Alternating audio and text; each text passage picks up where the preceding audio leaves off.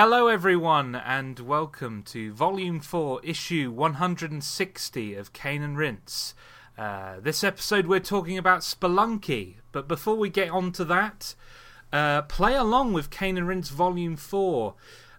We've got Return to Castle Wolfenstein coming up, then Assassin's Creed 3, then we continue our journey through the Silent Hill series with Silent Hill 4, The Room, then Sound Shapes, then the WarioWare games. Head to caneandrinse.com for the full schedule, the blog, and links to our merchandise stall.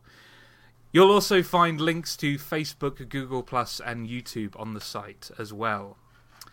Also, please check out our new podcast, Sound of Play. It was an iTunes #1.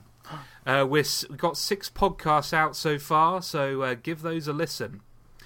Please subscribe and rate and review us on iTunes. It really helps our podcast quite a lot. Okay, joining me, Joshua Garrity, this issue.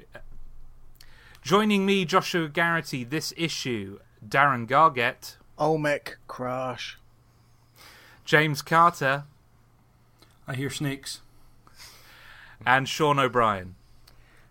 I'm not sure if I can get through this episode without cursing, so apologies ahead of time.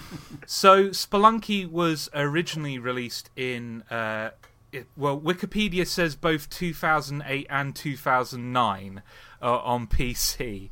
But I'm going to go with 2009 because I think that is the accurate date, September 1st, 2009, on PC by Derek Yu. It was created by Derek Yu. And Spelunky is a roguelike platformer. For anyone who doesn't know what roguelike means, it just basically means like randomly generated environments, one life. Item effects that vary from instance to instance of playing the game. And then the game that we're going to spend the majority of this podcast talking about is the remake that was also created by Derek Yu. He was also the lead artist on that game. He also brought in some help, lead programmer and designer Andy Hull. And that was released in 2012 on Xbox Live Arcade, and then 2013 on PC, PS3 and PS Vita, and then most recently on the PS4 in 2014. So we will talk about the original game in some more detail in a minute, but first I kind of want to hear your guys' histories, how you came across Spelunky. Were you excited for it, or did a friend recommend it to you? What have you? Let's start with James. My first encounter with Spelunky, I guess, was via podcasts. Lots of people on podcasts sort of talking about it over the course of, I guess, a couple of years since its release. But once it came out on Vita, that was when I really got interested. So I'd sort of dabbled with it towards the end of 2013. And then last year, around March time, I started sinking my teeth into it on Vita. And yeah, that was the platform of choice for me, and that's where I played it. So obviously a little bit later than its release. Cool. Darren? Yeah, I'd heard about Spelunky, the original, on One Up podcasts. I think Patrick Klepek was going on about it the most. And I was never really, at the point in my life, I wasn't really intrigued or interested by super tough games. You know, I was very much in the camp of just playing games as games were. And then Super Meat Boy happened, and we realised that hard games are actually really rewarding when done right. And I thought, I'm still not really interested in Spelunky. And then, you know, I let it lay dormant for a few years, and then I realised that the remake was coming on Xbox Live Arcade, and yeah, I just grabbed it straight away. Sean?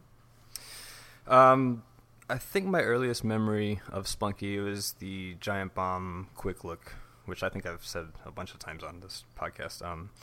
But around the time, like I watched what they were doing with it and watched other videos about it, and just, not to give anything away for the rest of the show, but the visual style didn't really grab me.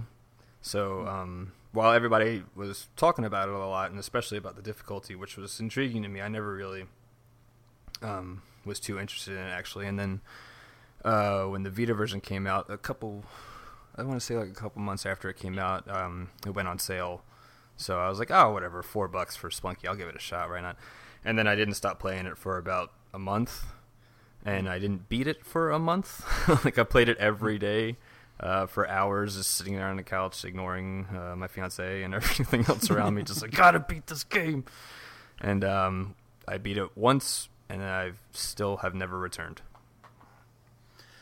Yeah, to be honest, it was Darren that really got me into Spelunky when it came out on Xbox Live Arcade. I remember you talking about it and getting really excited about it, and I thought, well, Darren knows his 2D platformers. He's very knowledgeable in that regard. So I gave it a shot, and for quite a long time, I actually really didn't enjoy my time with Spelunky, but it was as after many months of continually playing it that I eventually came to feel about it the way I feel about it now, which we'll get onto in the podcast. So Spelunky has a number of influences, and Papa Leon helped me out with this list of games that were made and released before I was even born, most of them. So Rick Dangerous kind of, from the footage I've seen, struck me as the game that kind of that Spelunky owes a lot of its both aesthetic and kind of design to. I noticed a lot of the traps in Rick Dangerous are similar to Spelunky. There's the bombs there, and just the character looks a lot like the Spelunky dude that you play as in the game. But also there's Spelunker, which the ghost from Spelunker looks quite similar to the ghost that has given us quite been a pain in our sides in this game. But the bombs feature in there as well, and more. The most recent influence that Derek, you cited was La Mulana, which is actually a game released in 2005. La Mulana is more of a Metroidvania game, I would describe it as, but like definitely it has the same Indiana Jones aesthetic and the whip as well. So so I did ask you guys to play the original Spelunky, the freeware game, because I was aware most of us, our first experience with this game was the remake. So what did you guys think of the original, and how do you think it compares with the remake? I hated it. But not for its quality. It's just I can't play it like that. Like I started I turned it on. It was for the first time just last week, and I tried getting through just one level, and just everything. You can see where all the things transferred over into the remake, but just everything about, even just the way it controls and the way he runs, it's like way faster than he did. Well, it felt way faster anyway, just because I'm so used to the original Spelunky, or my original Spelunky. But it just, everything just felt so different, and I couldn't play it anymore. But I could totally see where everything came from. Yeah. So. It came about before the rise of the standardization in controllers on PCs, and even though there is a config menu in the original Spelunky to config the controller, it didn't want to know what it was, what I had in my hands.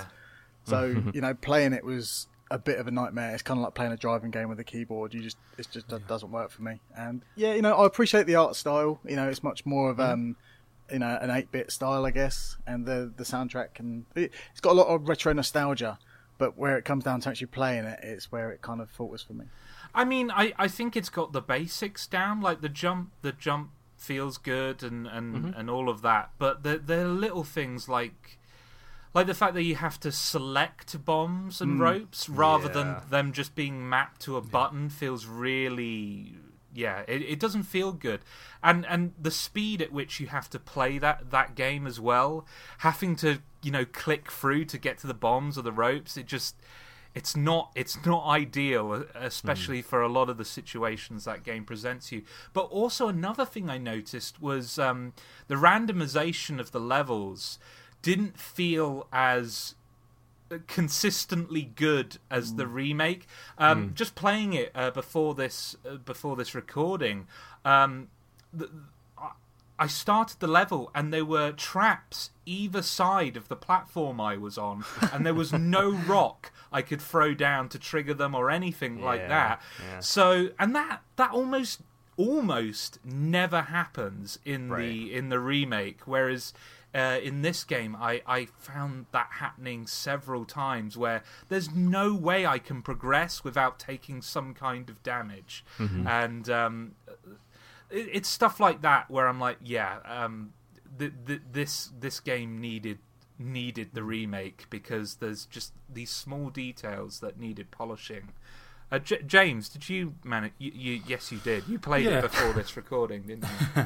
I played it for an hour or so before we started recording, and I said this about the Burnout games, and I've said this a couple of times when I've gone back through. In this case, it's not a series; it's just to an original version. It's surprising how much of the game was already there, how much of the ideas, the mechanics, like ledge crawl and the notion of dropping down. There's a lot of kind of tutorial tips at the beginning that kind of all made sense. But the keyboard got in the way. Even in the tutorial, I walked up to the crate that you have to get the bomb from, and I was like, how do I open this crate again? No, it's gone. No idea. I started trying to whip it. I was pressing down an X. I was doing everything until I randomly just happened to press up an X, and it just popped out, and I was like, okay, fine. The item management's clunky. Even just stuff like the amount of travel you have to have on a keyboard, it feels like a laborious effort almost to actually take any action in the game. Getting to be able to run, it didn't feel natural to know what horizontal distance I had to move before the run would kick in. Things like that. That said, I got through a couple of levels without any problem. I gathered about 20,000 or so in gold, so there were transferable skills there. I knew how to play the game. I knew what it was asking of me, which is, I guess, what I mean when I say a lot of the core ideas were there. But yeah, I'm not great at platforms anyway. I kind of don't need to be looking at my fingers to know what button I'm pressing and how to do things. So that it really didn't feel as comfortable or as intuitive as it did, even just 5-10 minutes into playing it on Vita. The buttons all made sense on that. I knew how to do all the things I wanted to do with a kind of more standardized control scheme, as you guys mentioned. But then stuff like walking through spikes and, as I say, ledge crawl and stuff, that's stuff that you don't necessarily do automatically when you first play the remake, but it's great to see that stuff was in there. They almost feel like little sort of secret hot tips that you would give to someone who was starting the game for the first time. Make sure you know and do this stuff, and make sure you set off the traps. So it's that kind of stuff. I did like the fact that one of the generated levels, by the time I got down to one of the traps, it had already been sprung by a rock, and that was always a great feeling when I was playing the remake, when you saw traps already sprung, you thought, yes, don't need to worry about that. That's just because randomly a rock or an enemy happened to be in its sight. So yeah. I remember there being quite a concentrated pocket of people talking about this game in 2009. Like I say, Patrick Klepek for me brought it to light, and I investigated it because I was working at Mastertronic at the time, and the guy behind me was dabbling with the game because he was interested in the idea of playing a really hard platformer. And he was saying the sense of community behind that game was very similar to the first time people play Fez and Dark Souls and stuff like. There's a very much of well, how did you do that? And there's a lot of community feedback as opposed to the game spelling out every movement and controls to you. So yeah, there was a lot of that weird, rare sense of communal feedback that everyone just sort of mucks in and adds to a massive document of information. And I really appreciate that about a game's mystery and seemingly nebulous game design. That shared discovery and dissemination of information through almost like playground rumor and that kind of thing. Again. That's right. Yeah, definitely. I wasn't there for the time, but we're going to talk about it later on. But how they found out how to find half the stuff in this game, it's got to be through just pure, nitpicking away at all the nooks and crannies. Yeah. Lots of random chance, I imagine, as well. Yeah. So that remake, then, the game that we've spent the majority of our time with, There were a few. Well, not a few. There was quite a lot of differences right out of the gate. The aesthetic and the music. Whereas the original Spelunky had a very, 8-bit kind of retro game aesthetic. This game went for a more, I don't know, like Disney kind of cartoonish style. Now, I know that some people are put off by this aesthetic. I know, Sean, you mentioned not being so keen on the aesthetic. Yeah, it's hard to really even describe. It's just a thing of taste, I guess. Like, it doesn't appeal to my taste. So, it's the noses. I hate big noses. Yeah. I can't stand big noses, and all the characters have them. I mean, I have to be honest. I'm not a huge fan of the player character designs in this game. I like the enemy designs, the monsters and creatures and all of that. But like his pink nose is really distracting, and like none of them feel iconic in the way that like a Super Meat Boy or a Shovel Knight does. Like I don't. Spelunky guy, that image of him, he doesn't immediately strike you as like this, or he's not a Mario, he's not one of them. It's that something that I can't really describe. I'm attempting to, but failing because it's impossible. But it's that special something where you go, that's an iconic character, and I don't think this guy has it. He's just a generic Indiana Jones guy. Well, that's it, isn't it? He looks just like Indiana Jones, and no one knows his name as far as I'm aware. He's, he has no name, so therefore you don't really have that connection with him straight from the off. Whereas Mario's got the name on the box. But the art style is very. It's very evocative of that era of Xbox Live Arcade where games were getting remade for that system, and they had that kind of cartoony look. Like Jetpack Refueled springs to mind as like an old 8-bit looking game being remade for Xbox Live Arcade. And it's all very round and colourful's not a negative, but it's very round and like just it's hard to explain. But it looks very much like an Xbox Live Arcade game of of that era. And I don't dislike it, but I can see why people when they first saw it after the 8-bit looking one, they were like, what the hell is that? Do you know what I mean? Like they were so used to this hardcore looking game being, not caring about how it looks because it's all pixels and it looks raw and gritty, and now all of a sudden it looks like a Goofy and Mickey Mouse cartoon. Yeah, I've got to say I really liked the aesthetic of the original when I saw it. Perhaps that's coming off of Binding of Isaac Rebirth with its kind of pixelated look, but it also reminded me a bit of Super Meat Boy when you first see that.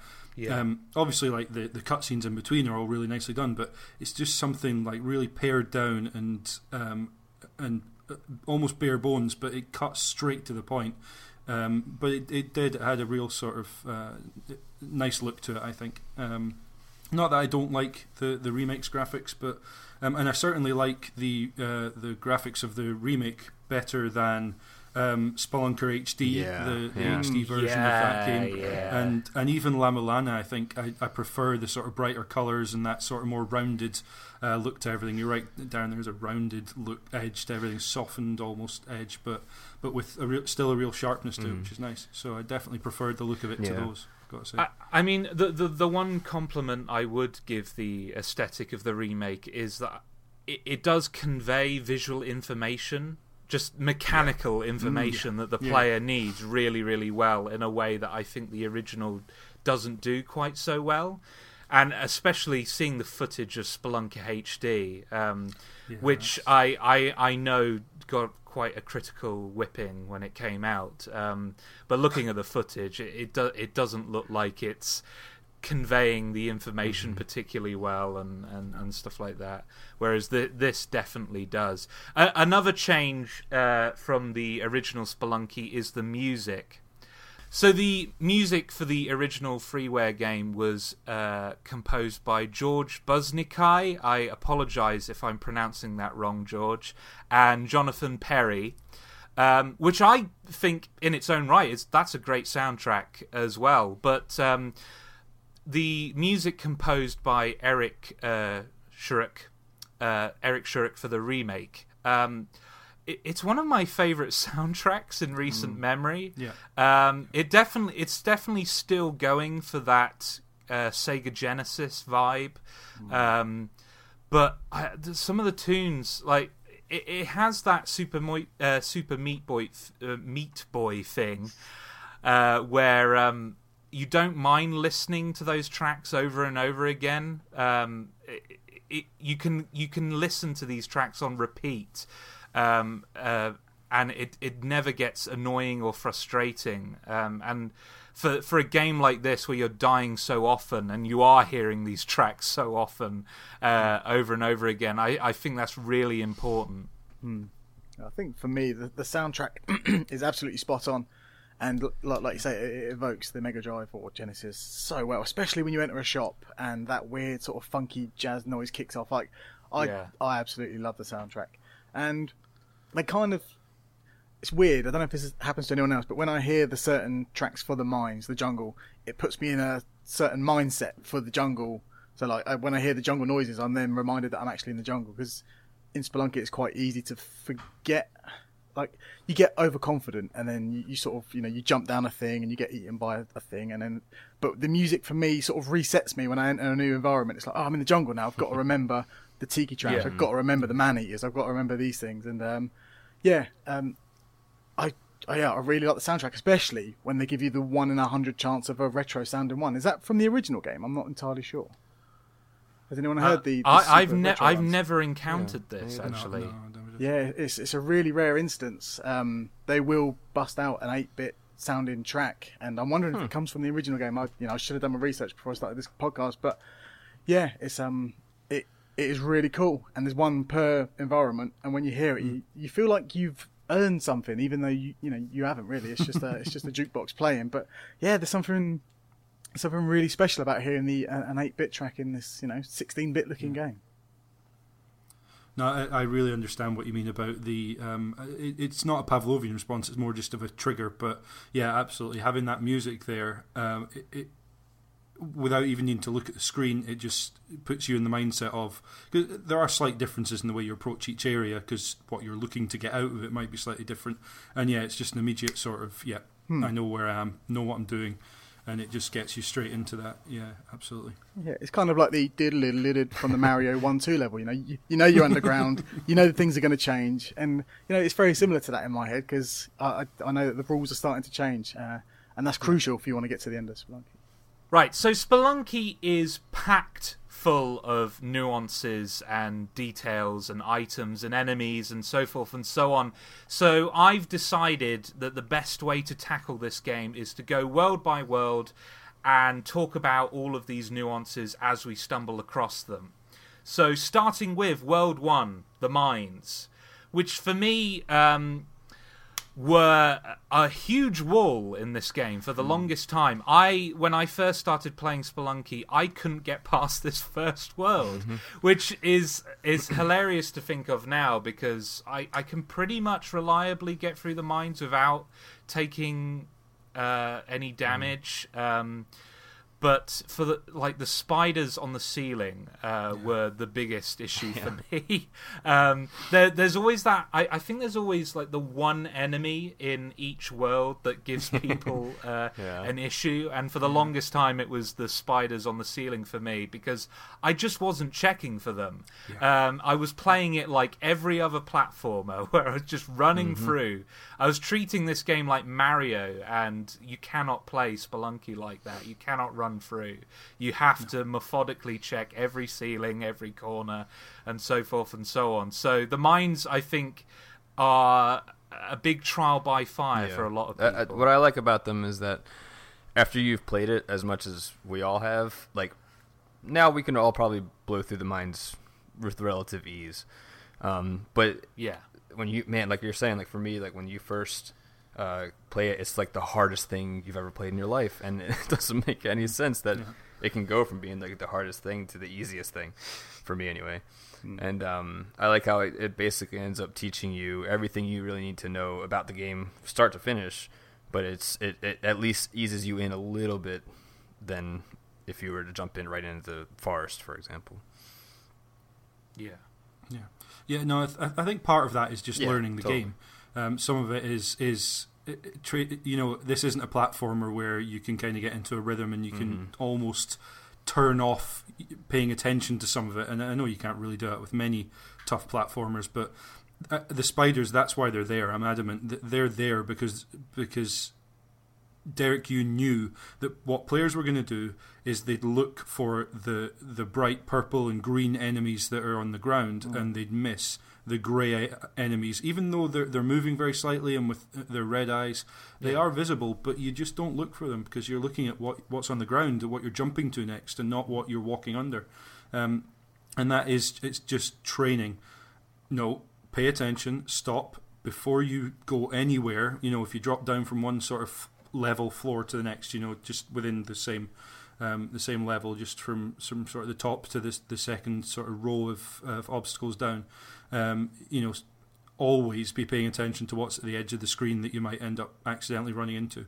And there are occasions where you might sort of drop down into trouble that you can't really see, but you can sort of push the screen a bit further and try and see what's down there, etc. But that's exactly what those are there for. I'm adamant, because they catch you out. They put you in the mindset of no, stop, think, learn how to play this game. And it's not. I don't think it is so much the mines, but it's interesting what you were saying, Sean, about having that moment where it seems insurmountable, the mines themselves, and then it gets to the point where they're almost trivial. Because I had a bit more of a sort of up and down relationship with the mines, in that I had that exactly as you and Josh did, and probably worse. It probably took me twice as long as anyone to get through the mines, just because I'm not great at platforming and just literally jumping would have been enough trouble for me, let alone the enemies. But I got better at that. But then what I started to do, and what you do with each area, once getting through it is no longer insurmountable, you've done it, and you've done it a few times, it starts to become about, right, I need to get as much out of this area as I can before I move on. And that's when you start going after the gold that maybe you shouldn't be going after, or blowing up things you shouldn't be blowing up, and trying to get bodies onto the altar to sacrifice, etc. And making sure you get the damsel, or in my case the dog. But so you're starting looking around, trying to work out how you can wring the most out of this area to make sure you get through the later ones that you're not yet used to.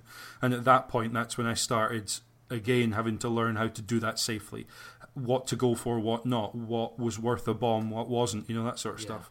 And there were moments there when I would blow myself up, despite, however many times I'd blown through the mines fairly easily. You can still easily make a mistake and just want to sort of slap yourself in the face for being so stupid. Even now, I'm sure I could go and do that. Yeah, this game punishes arrogance in a way that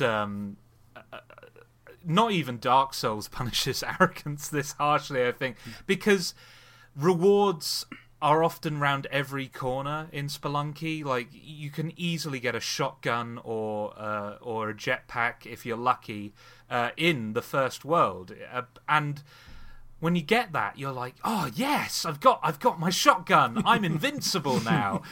And then you just make stupid mistake after stupid mistake the moment you get a shotgun. I think the big thing with the shotgun especially is that it propels you backwards. Totally.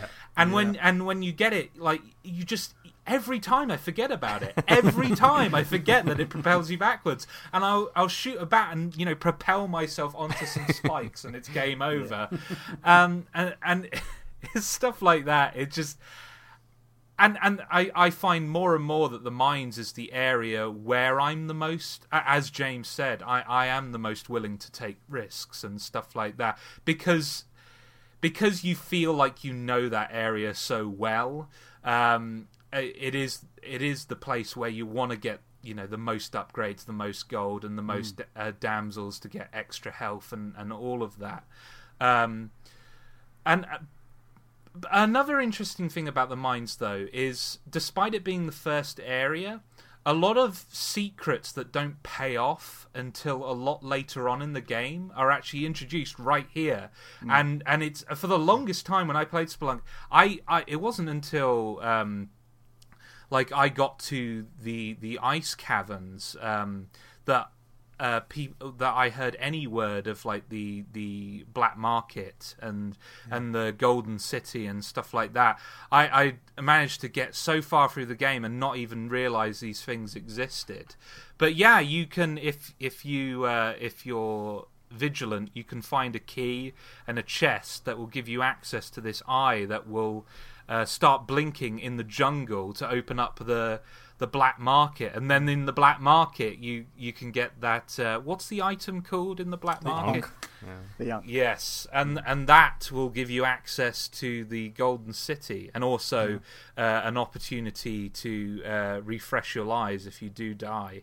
But like the fact that this game is like hiding secrets that don't pay off until ages down the line is really.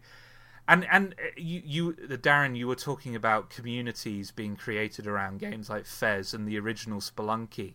I think like a lot of this stuff would have completely passed me by if I had never engaged with the community aspect of this game. Yeah, the mines are interesting because they kind of train you in all aspects. I remember being really frustrated at the mines because my arrogance was killing me. You know, I was holding down the right trigger, Super Meat Boy style, to get to the bottom of 1-1 and dying. And then I had to force myself not to run. Don't run all the time because that's bad. You know, and bad, Darren, stop running. And I had to force myself to do things like this. And but the way they integrate kind of like the Tunnel Man, we'll talk about him later on. But like if you do get to the end, he'll go, right, I need something, I need some bombs to dig a hole. But then you realise that he needs the key. And I'm like, I don't remember seeing it. Have I seen the key before? And then, you then have to take the key to the end. But then that key, you then see a chest and you're like, well, obviously they go together. And then it unlocks something. So very naturally, they're teaching you about items that you wouldn't maybe normally interact with or seek out. Because Tunnel Man asked me for the key, I was then curious about a key. And then it kind of went from there. And then I found out, about these various hidden worlds and stuff. And it's a very natural way of teaching the player and how to find all these bits and bobs.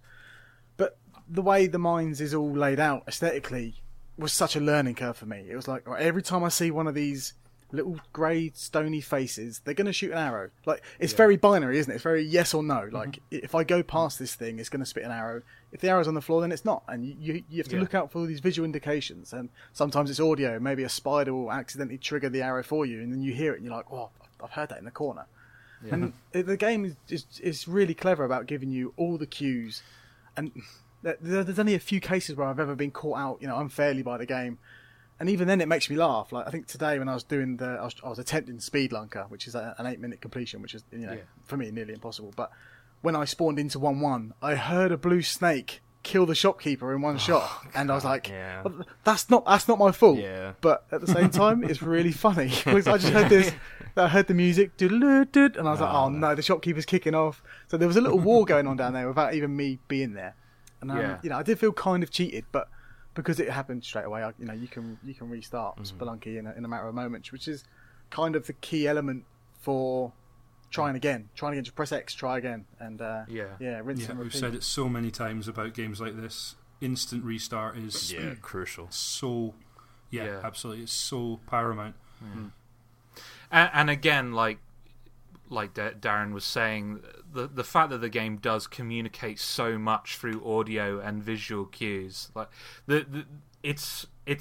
I can't play this game. There are quite a few games that I'll play like this, where I'll just pop on a podcast or something like that. I can't do it with Spelunky because so much information is communicated through audio. So many of the enemies that you have to anticipate down the line, you have to listen for. Like you were talking about the cobras who spit poison. You'll hear them well before you see them, and you have to account for that. You need to be able to deal with that when you get there. And I think I was being a little unfair when I said I would have never discovered these secrets if it wasn't for the community. Darren is absolutely right. Like, the game is trying to teach you that stuff.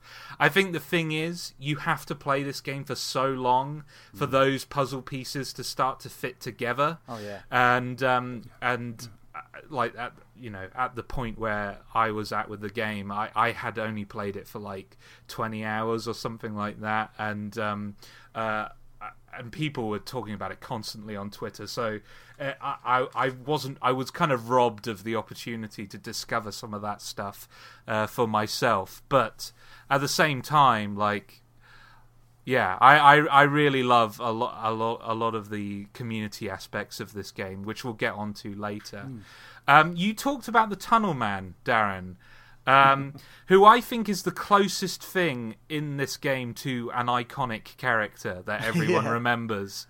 I kind of like the sensei at the start of the tutorial. He's got his dojo belt and his his dressing gown type thing. I don't know what they call it in Karate Land. Maybe it's dressing gown, maybe it's not. It's gi. There you go. Thank you very much. Yeah. Karate Land. Probably not dressing gown. Darren. Everything's a cartoon in my head. But yeah, I like him. But I also like Tunnel Man. He's got some style and some grace. Yeah.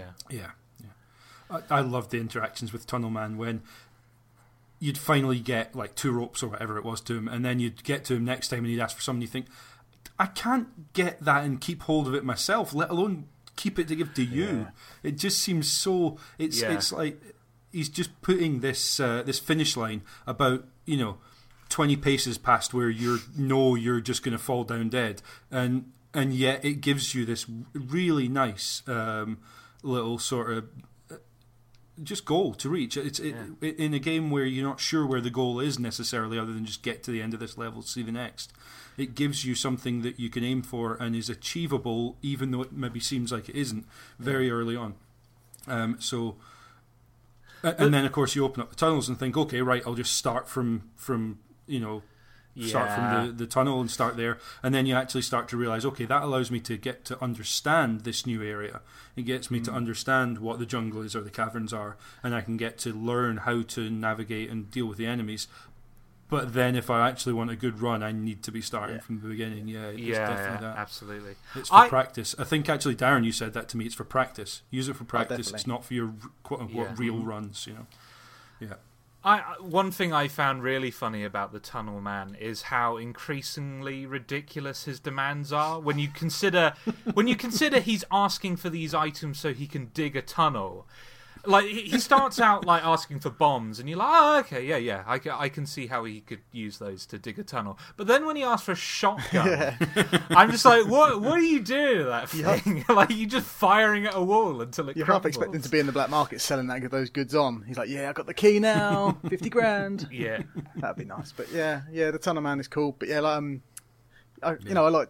discovered most of this game out, I don't want to show off, but like by myself. And the one thing I took away from all this game was, don't use the shortcuts unless you want to practice. And my downfall every time, even today, is the jungle. And I can't really explain why. I mean, maybe because sometimes it throws a wasp's nest in there and it catches you off guard, or sometimes it's the man-eaters. I can't really put my finger on why I'm rubbish at the jungle, but I am. But the shortcut from Tunnel Man was essential for me to even think about clearing the jungle. And so many times I've thrown the pad on the beanbag. I was so angry. But even now, it gets me.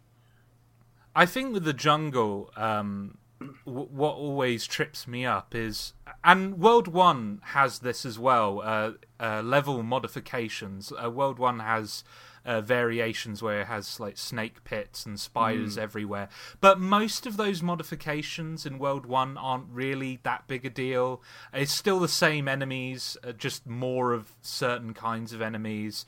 And the darkened levels, while a bit of a pain when it comes to like the spiders and the bats, it just wasn't as problematic to deal with as the jungle, which has enemies that seem custom built to exploit darkened levels. Those frogs, I hate them. I hate them even now. It's their speed. And they always jump a little bit higher than you think they can. But I think it's largely because you've just been playing 4 levels with the spiders, who've got a similar arc, but not as big and not as far-reaching. So you kind of get used to that, and then you hear this whomp, and you're like, whoa, what's that noise? And then you see this weird-looking blue or orange frog. And I was playing co-op with my brother over Christmas. He hasn't really got past the mine. So when he saw the jungle, he was like, what's going on? And I tried to explain to him the difference between a blue frog and an orange frog. Why does the orange one explode? I can't explain that to you, James. I don't know. They just do. Listen out for the... Well, it explodes because it's orange and we associate orange with fire. I mean, I know that's not a reason, but that's literally why they explode. Because red barrels explode, that's why. You just see it there just wobbling There's on no the better floor. explanation. It makes a wobbly noise and it explodes. And the jungle is just full of... And not all the time. The jungle's not always full of the same enemies, but they are full of annoying enemies of different types. So some guys with a boomerang and some guys that will do other things. Yeah, it is a massive hurdle for me.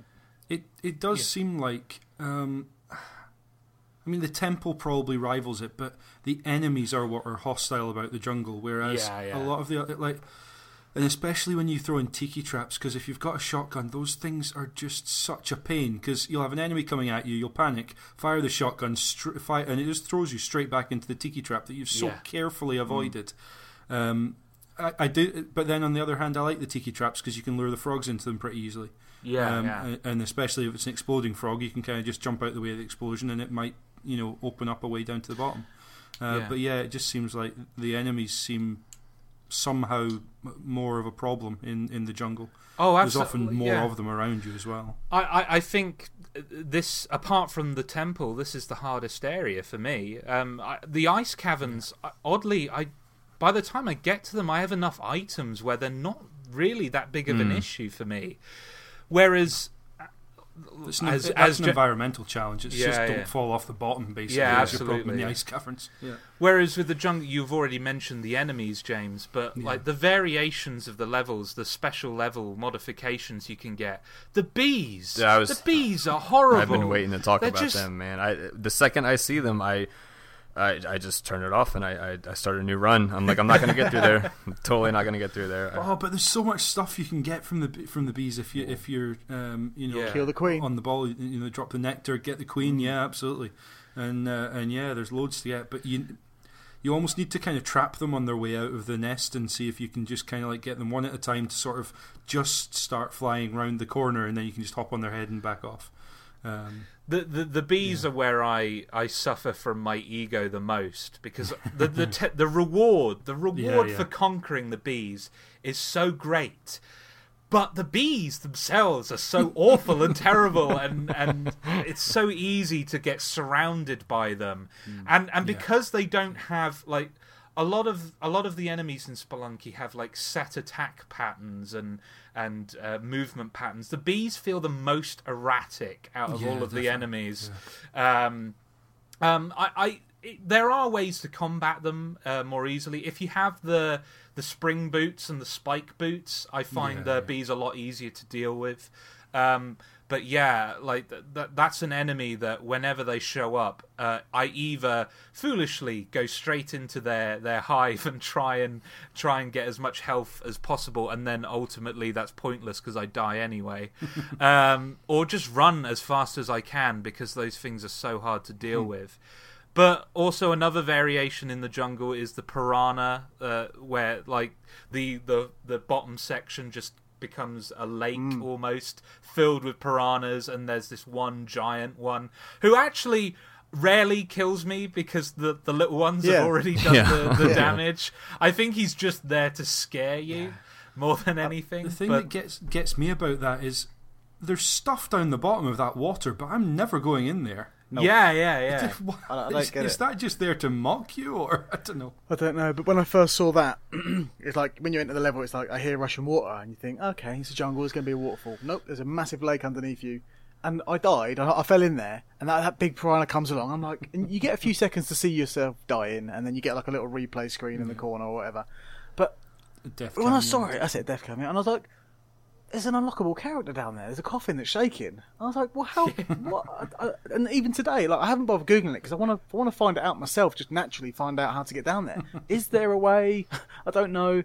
And it's one of those things that every time I see it, even today, I found it today, and I died. And the big piranha come over.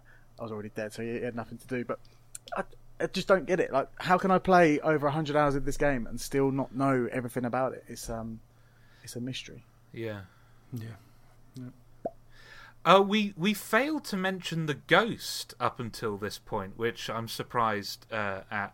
He was a bit of a shock for me because I assumed foolishly that I could take him out like any other enemy the first time I encountered him. And your face, Josh, must have been an absolute picture. And also, I wasn't quite sure what triggered him. Because for quite a while, I thought he was just a random occurrence before I realised that the game had like a timer that you can't see, but is constantly going on in the background, trying to push you forwards. But yeah, that is a terrifying enemy to see coming at you, and. Yeah, what was your first encounters with the ghost like, you guys? Yeah, mine was a lot similar to yours. I ran right up to him. I was like, "Oh, I'll just whip him. It makes sense. Whip the ghost. They'll definitely die." Yeah. But it totally, obviously, didn't work. And but what I really like about him is that so you encounter him the first time, and so you know that he has a chance of showing up after that. But you don't know, like you said, you don't know what triggers him. And then after a while, you kind of figure out, okay, he's on a timer. And so then from there on, whenever you play through the mines, you know in the back of your head, all right, I have a limited amount of time. I don't know how much time that is, but I have a limited amount of time to get through everywhere and get as much as I want before he shows up. And that small sense of pressure on top of all the other pressure that the rest of the game gives you. I love that about that ghost character. It's the way the music goes all wobbly alongside with the visual of the ghost sort of dancing at me as he's moving all throughout all the walls. I didn't even realise you could ghost mine, the gems inside the walls until I saw someone else do it on the stream, and I was like, that's how they're getting millions of dollars on a daily challenge, because they're manipulating this ghost through the gems to make them white. Again, it's risk reward, absolutely. Definitely. Yeah, if you're willing to take the ghost on a tour and be agile enough. Which basically comes down to what sort of level you're in as to whether or not you're able to sort of lure him in one direction and jump around. My first reaction when I saw the ghost was, I'm getting the hell out of here. I don't know why. It did its job. I was just, I'm getting out of here. And obviously a couple of times I wasn't able to get away. But I'm sure I had a timer on screen when I was playing, so I pretty quickly worked out what my time limit was. Unless I'm misremembering that, you can tweak what is on the screen. Yeah. There's the kind of do they term it like pro? Yeah, the pro HUD, and something like that. Yeah. But I had the timer up, and I'd subconsciously got to the point where I trained myself to just clock what time it was when I went into the level, so I knew. And I just got to the point where minute and 40 seconds. Yeah, I'll just start getting towards the exit now. Thanks. You can also trigger him by picking up the skull head in the jungle level. It's usually in like a graveyard-looking area, and it's kind of like it's the vampire-themed environment. It's the Restless Dead one. The zombies and stuff like that. And that's also where you can get into the Haunted Castle, I think, which I've only ever seen twice and died immediately, much like all the other secret levels. Secret level dead. Oh, okay. Brilliant. Well, one of my favourite things about the cemetery area was there's a gravestone that says Ash on it. Yeah. And if you place a bomb there, you'll get a shotgun. It's just such great, a nice touch. Nice touch, yeah. Another place you can access in the jungle area is the black market. If you've managed to get that all-seeing eye item, what is it called again? Ujatai. Yeah. Yes. It will start blinking and making quite obvious noise as you get closer and closer to the entrance of the black market, and you have to use a bomb to reveal it. Now, the first time I encountered the black market, I was quite civil. I paid these guys. I got all the items I could and went on my jolly way. Increasingly, though, as you play the game, you realise if I want to be super successful, I've got to kill everyone in this room, just all of them, and often. Because I'm so tempted by the items, a lot of my playthroughs end here because some shopkeeper will catch me with his shotgun or knock me off and just bash me to oblivion. Do you guys just kill everyone here and grab every item, or are you a more pleasant human being? No, I definitely try and take everyone out. I wasn't always this way. I found out via a Twitch streamer called Bananasaurus Rex, I think his name was. He basically laid out the best way to take out the black market, and again, it kind of feels like cheating, but also a community-fed like instruction. dig a hole with bombs, and then annoy a shopkeeper one way, and they all sort of funnel down into a corner, and then you take a shotgun from one of the dead ones because they're shooting there's so many of them that they're shooting each other and they're going crazy. So you kind of pick up one of their shotguns and then you use that against them. And this is where I also found out about the diagonal throwing of the bombs. You can, when you jump or when you're on a rope or something, you can throw a bomb 45-degree angle down. And like the more I learnt about the black market's, insidious, ways that people were doing the game, that's where the game sort of started growing for me and expanding in terms of what you can actually do. And I do think it is a real kind of turning point for me getting back into the game again, because I think I finished it at Olmec and I was like, okay, that's the 360 version done. And then it came out on PC and I was like, I'm going to do it again.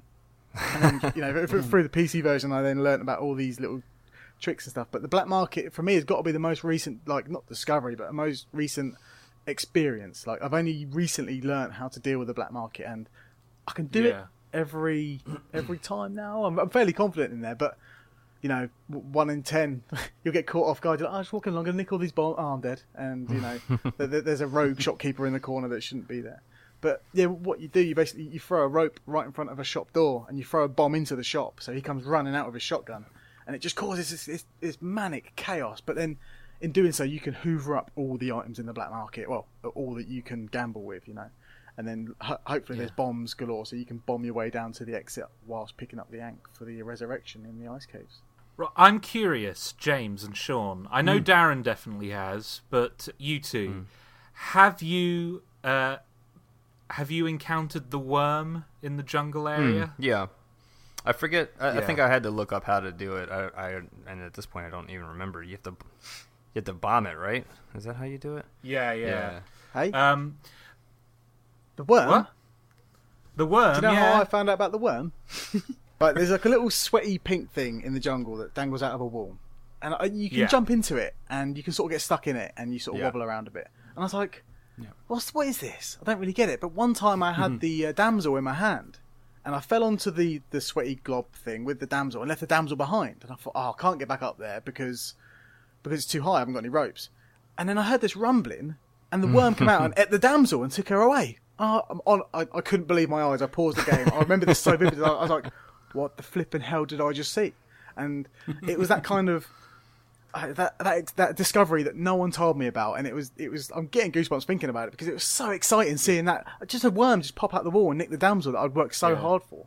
I was like, okay, so that's how you get to where? And then I jumped on the glob thing, the little tonsil, with the damsel in my hand, and it eats you and pulls you inside. So is there another way of getting in there?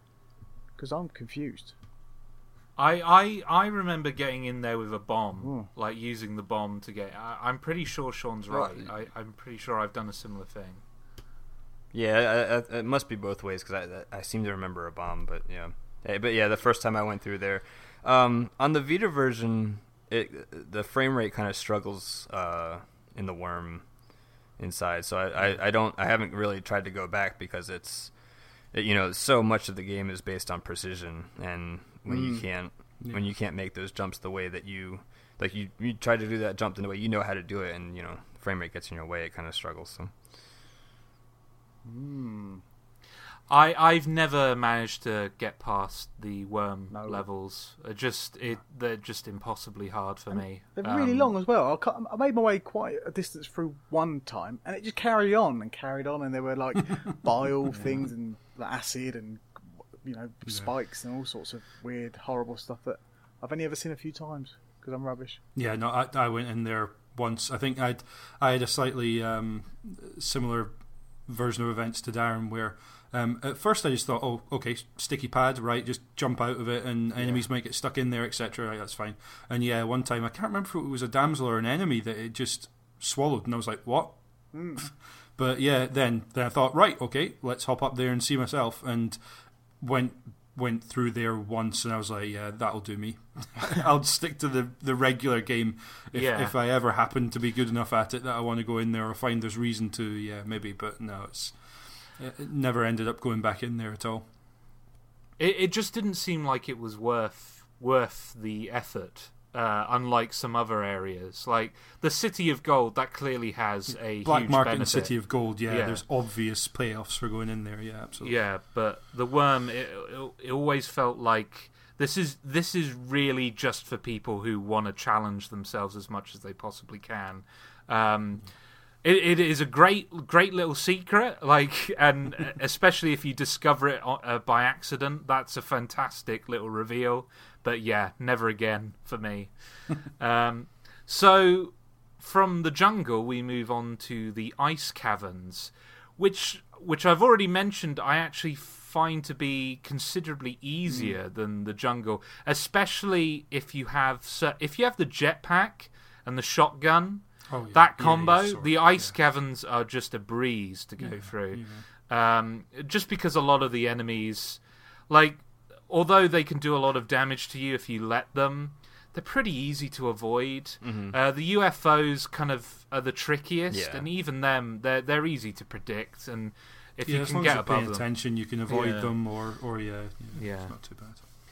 And the mammoths with their ice ability. I found if I had spike boots, and I often did by this point, that they were pretty easy as well. Just it was nice to have a bit of a breather after the stress that was the jungle. Yeah, they're so open, and I rarely die in there, and I think that's just because they are, they're less complicated in terms of level design. But sometimes a Yeti will throw you off, and because all of the levels are bottomless pits, you can die quite easily. But the chances of that happening are quite slim. This is the place where you need to die on purpose to resurrect yourself with the Unk from the black market, and then you have to see like a little kind of, I forgot what they're called, the statue, the Maui statue, is it? And you see you see the head of that, so you purposely kill yourself to then get resurrected inside the statue head to get the thing that head jet, the headdress. That's type it. thing. Yeah, God, head jet, I think it's called. It's such a mind bend, but I've never managed to get into the City of Gold myself, but I know how to do it. I just can't. Well, I've done it once, but never again. Yeah, I think the difficulty is obviously again when you get to the Temple Anubis, it's just like, shall I just run? Yeah, I'm just going to run. You don't. You can face him, and then obviously you can get to second Anubis, etc. If you happen to be going for that. But it's rare where I think, I've got sticky bombs are the easy thing to go after Anubis with. But you have to be really sure of the environment you're tackling that enemy in, because obviously, in terms of other enemies and in terms of the difficulty of that particular enemy itself. It's just such a high risk to try and engage Anubis as opposed to just running. As far as the ice caverns go, actually, first time I got into the ice caverns, I got all the way to within sight of the exit from the final level of the ice caverns before I died. So I think that just goes to show that by that point, even though I wasn't by any shakes good at this game, you generally have enough items to be able to, even on first visit, just kind of sort of blunder your way through fairly straightforwardly. But the temple's a completely other kettle of fish, I found.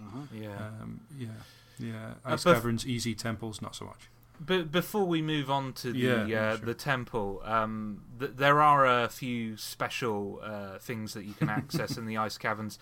For example, the mothership, which personally I've never managed to get, but I'm curious to see if anyone else has managed to see the mothership.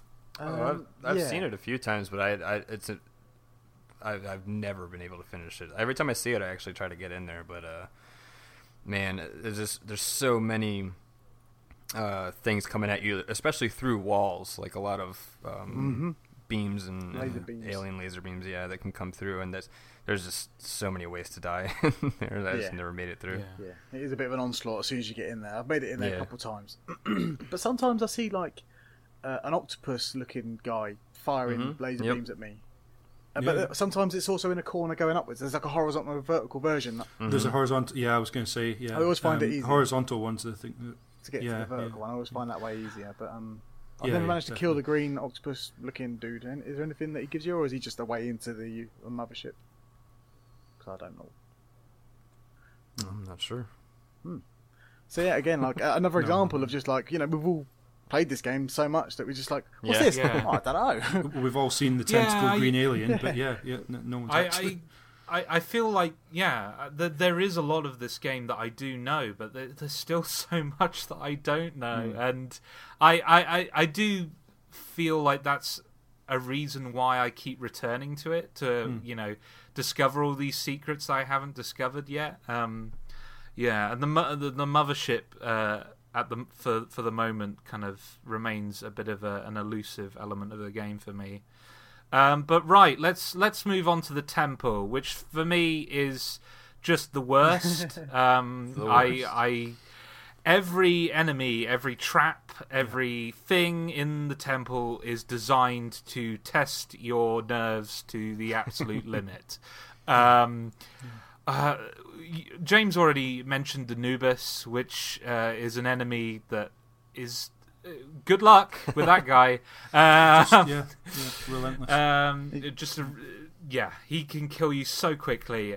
He fires these like purple energy beams at you, and he takes so long to kill, and all of that. But he's not even the worst thing. Like in any other game, he would be the hardest thing to deal with. But there are these enemies that teleport and instantly kill you in the temple. There's the blocks that just crush you against the wall if you're not careful. Yeah, and those, like the mines we were talking about, if you're not paying attention for the spiders, you've got to actually stop, look at those blocks and think, right, which way is it going to move? Yeah. It's just moved. I've got time, It's just, And the mummies as well. The first time I got into the temple, I was like, I can't hurt anything in this place. What is going on? Because suddenly it just feels like you're doing no damage to anything. At all, and shotgun, okay, it helps, but it's not going to be, an easy passage even with a shotgun. The temple for me is just like, how fast can I run away from these fools? Because they just run to the exit. They will destroy me, and by this point I've usually got about a good amount of bombs, so I can sort of chip away through the environment. Hopefully I've got a compass to tell me where the door is, and I can literally spelunk my way to the bottom. Because I think this is like the most in the game that I'm actually digging through the environment to get to the bottom as fast as I can, like a miner would. But yeah, it's so intense. And if you ever manage to pick up the wand that Anubis has, it's so great. It can easily go wrong just as much as it can go right for you. And those purple things will come launching back at you. They come after you. If there's nothing else no to movement, go after. It will come back after you, and it's just but again, I don't find it as hard as a jungle, and I don't know why. I think because I'm such a chicken in the temple that I just need to get out of there straight away. Whereas the jungle, I kind of dice with, I dance around a little bit. I try and get a bit cocky.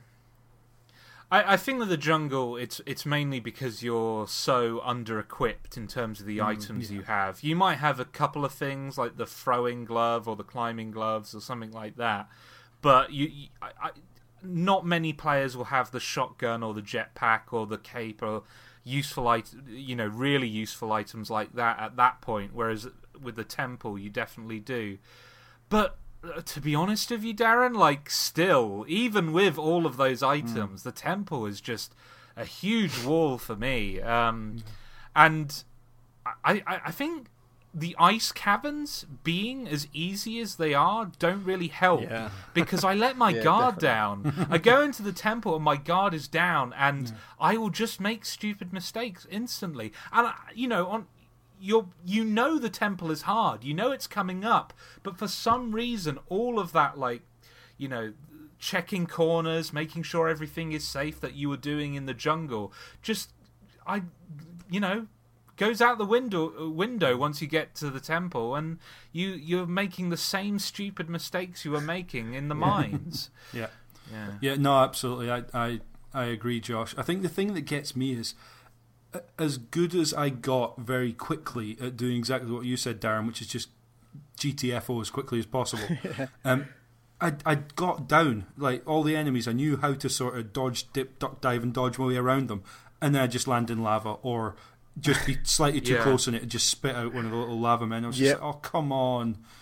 I'm better than this. And of course I'm not better than this because I keep doing it, but it feels like you should be. And it also brings in old old traps that you've forgotten about, like the arrow traps back in there. I'm swear the tiki traps, the spiky traps are back in there as well. So it kind of throws in back the old elements as well as just a bunch of a bunch of crazy new mentals to come and kill you. Yeah, I'm kind of glad that it is a free level affair because the 4th level of the temple is the boss fight, and so it doesn't feel as long as the jungle for me. Yeah, yeah, which is kind of a nice a breather, I guess. But then you then got to fight a giant golden head. Yeah, I've never got comfortable to the point of kind of getting stuff out of the temple. It's just find my way through and quickly just leave. I never feel like I'm actually there to get gold or bombs or whatever it might be. I'm just not even thinking about it. There is a way to exploit the mummy in the temple to get more health. There are these altars that are peppered throughout the game where you can sacrifice damsels or other enemies.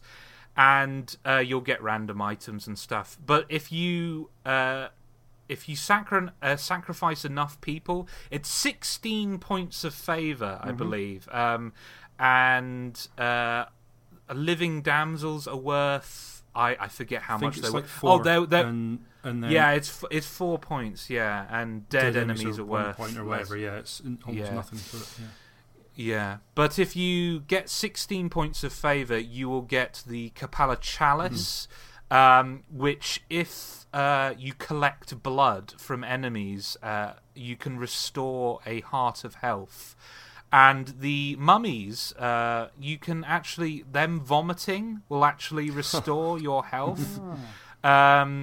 So if you... and I've never managed to do this myself. I've only seen YouTube footage of it. But every time the mummy's vomit flies towards you, you can actually collect some of that to increase your health, which is really worth doing in this point in the game, because the temple area, more than anywhere else, is going to start taking away your hearts. Not that it will really matter by the time you get to Olmec, who will kill you instantly.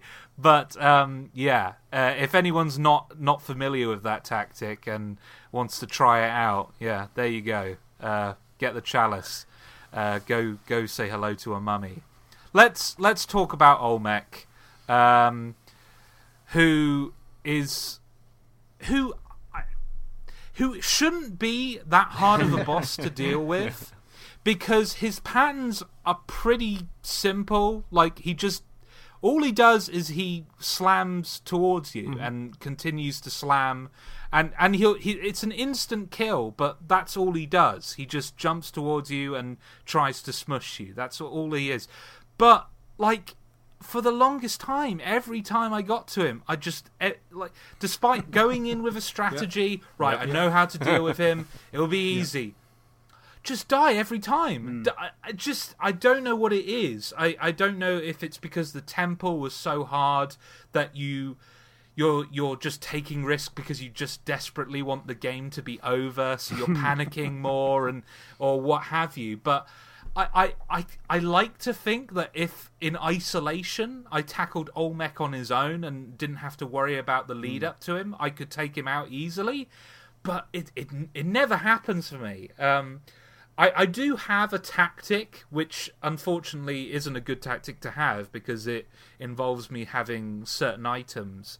But my tactic tends to be to have the climbing gloves and cling to the side of him. And when you're on the side of him, he kind of thinks that you're below him, and so he'll start slamming down. Now, of course, you'll have to kind of move about a bit because he'll move to the side sometimes and you'll get smushed against a wall or something like that. But that tends to be the most effective strategy for me. I don't know if you guys have a preferred way of tackling Olmec. Nope, I beat him, as I said earlier, I beat him once, and then I was done. Yeah. I was like, never doing this again. So hard. I think because it plays a track that you've never really heard before, and it's really upbeat and it's really fast. It's really kind of like GoldenEye 64 when you've triggered a timer and it goes really fast, like dun, dun, dun, dun, dun, dun, dun, dun. You're like, "Whoa, I've never heard this track before." So it sets you on nerves, and it's just a giant golden head that will, bob left to right, in a very kind of like, again, like the frog and the spider arc of a jump. It's very kind of very simple, but it will get you. And I can't really work it out. But my method is, if I've got enough ropes, rope up to the top because there's usually more goodies up there. Yeah. And just bomb the hell out of the floor, and just hopefully he will just land in the lava underneath.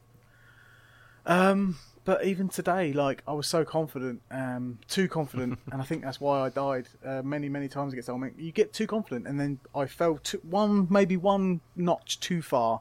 I stumbled on the floor, and he squashed me, and I was just. Every time I die by him, it is so devastating because you've got to go through 16 levels, 15 levels of just pure torment again to get there. But yeah, the fact that I've beaten him a few times, but the fact that he can get the heart racing more than many boss fights is bizarre because he's not a hard boss fight, but he is. Like something like Dark Souls, when you see that giant wolf leaping towards you, that looks scary. That looks intimidating and overwhelming because it is. But this is just a golden head with a massive cartoon face on it, and it's just like, what is this? This is nothing. But he will get you just as much as that giant wolf will. Sif, I think it's called. I think that's it. Like you, Josh. It seemed so straightforward. Not that it was easy, but it seemed very straightforward what you needed to do. And I had tactics, and I went in, and every single time, after like the first couple of times where it was just kind of getting to know what to do, I had my tactics, I had my strategy, and I would get to within a couple of rows of him breaking through to the lava, and I'd just screw up. Because in theory, my strategy was basically just very slowly, very patiently open up more and more of the floor. So keep a fairly wide section that was opening up. And you can get to the point where what you do is you hug the wall where he's opened up. Like I always chose the left wall because why not? You hug the wall, and when he's going to launch up in the air, you sort of move to just push him slightly away from the wall, and then you run back to the wall, and you can just come down and slam down right next to you, but he misses you. But for some reason, I'd always manage to screw up right at the end, and I'd just not be out the way far enough, and he'd get me. But yeah, the tactic did work. So the strategy worked in the end. It was the right strategy. It's just there was something about it that made it not quite as simple as it should have been. And I think the other thing is that you're sort of caught thinking you're focusing so much on him, you don't think about the extra little enemies that he's spawning out every now and then. And inevitably, the one time that everything's going perfectly to plan, a bat will just fly down there and get you, and you're just like, oh, come on. Yeah. Because the bat will hit into you and knock you just enough that he then, one-shots you, and it's just... It gets to the point where it's very frustrating, and the number of times where I was like, right, that's it, I'm not playing this game again, and then inevitably, like half an hour later or the next day, I'd be like, okay, fine, let's do this. Because it seems so straightforward, it just kept me going back more and more and more. But like Sean, as soon as I beat Olmec, I was like, yeah, that's my limit on this game. I'm not able to. Like, I know I could get better. I know there's other stuff to find that doesn't require me going through the most difficult sections of the game, but. Yeah, it's a bit like Super Meat Boy. As soon as I beat that sort of main storyline, I was just like, yeah, I've seen some of the Dark World levels, and no, I'm not able to do this. And it was the same with Spelunky. I know the City of Gold's there, I know the Black Market's there, I know Yama is there, and there's other endings to try and find, but I was just like, no, you know what? I can count this game as finished, and I've kind of reached my limit. And Olmec just did that to me. It took I don't even know how many times, 20 times of me trying to beat him before I did, and same as you, James. Like I kind of took the same kind of Super Meat Boy approach, in fact, where I completed the main game, took a quick glimpse at the dark levels, and was like, nah, okay, I'm done. And yeah, the same with Spelunky. I'm not even going anywhere near hell, which I'm hoping Des will go into some detail about in a minute. You got high hopes, my friend. Yeah, for me and for most people, it seems this is where our Spelunky journeys tend to end with Olmec. Yeah. But that's not really the end of the game. There is a whole nother section called Hell, and another boss that players can take on if they really want to, which I've never encountered, which I've already said, but I believe Des has attempted. I've tried to get to Hell, and I've gotten so far as to opening get into the golden door in the temple, but it kind of makes Spelunky less of a. It kind of makes it more strict, a stricter experience. You need to do these things in order to get to this thing. That's fine, but that's not the way I kind of play Spelunky. Like, I kind of free flow my way to the end, and hopefully I'm good enough to beat Olmec. Whereas to get to Hell, you need to do all the things we listed earlier, like the Black Market, which means the Wadget Eye, which means you then need to get the Ankh. And then by the time I've seen Hell in streams, don't get me wrong, I've seen it done. Oh right, but okay. I've never been there myself, because the hoops you need to go through are so outlandish, and even people who are really good at the game probably won't even get there every time, because the procedurally generated nature of the game means that you won't get it all the time. And it is. But looking at it on video form, it is like insane. But I've got no experience myself of actually teetering into Hell. But isn't that strange? We're sitting here, 4 people. I don't hold Dark Souls up as a very, very difficult game, because in terms of technical dexterity and ability, it isn't. I'm just adamant about that. It's difficult in other ways, but in terms of actual, precision play, etc., it's not. But Super Meat Boy, I've beaten Darren, Josh, you have as well. Shovel Knight, again, another game that's quite difficult, and that's a platformer, so it's directly comparable in the same way, in a way that Super Meat Boy kind of isn't comparable necessarily to Spelunky. And yet we're all sat here saying we know there's these aspects of this game that we're just not able to do. Yeah. And yet all of us are sitting here talking about what seems like fairly in-depth stuff, a lexicon that to people who've never played the game probably sounds like gibberish. And yet we can probably, I certainly consider myself, I don't know about you guys, as barely competent to play Spelunky, frankly, compared to some people that I've heard talk about it on podcasts like Idle Thumbs or Patrick Klepek on Giant Bomb, etc. People who've really sort of gone deep into this game and got into daily challenges, etc. To hear them talk about it, it's just another level beyond in terms of certainly my ability and even my understanding of it, to be honest. Yeah. So, some other stuff outside of just what's in the main game. Briefly, let's talk about the multiplayer. I find this game impossible to play with another person. Because it's so easy and so tempting to grief your partner in Spelunky, whether it be by placing a bomb right near them or what have you. And the game, if you do die, the game even summons you as a ghost, where you can just blow at your partner and try and blow him off ledges and stuff like that. It's fun for a little bit, but there's no way you're going to complete the game with another player. It's like playing New Super Mario Brothers or Super Mario 3D World with other players. It's just chaos, and you'll end up just knobbing around with each other more than you will playing the game. The temptation to pick someone up and throw them off in Super Mario Brothers, on the Wii or Wii U, it's just too great, and it kind of creates for a more chaotic experience, which kind of fits with the Mario universe, because it's la la la, happy fun times, whereas Spelunky's hardcore. The consequences for that, absolutely. Yeah. But the slightly multiplayer focused feature that got introduced later on, it wasn't there on release, is the daily challenges.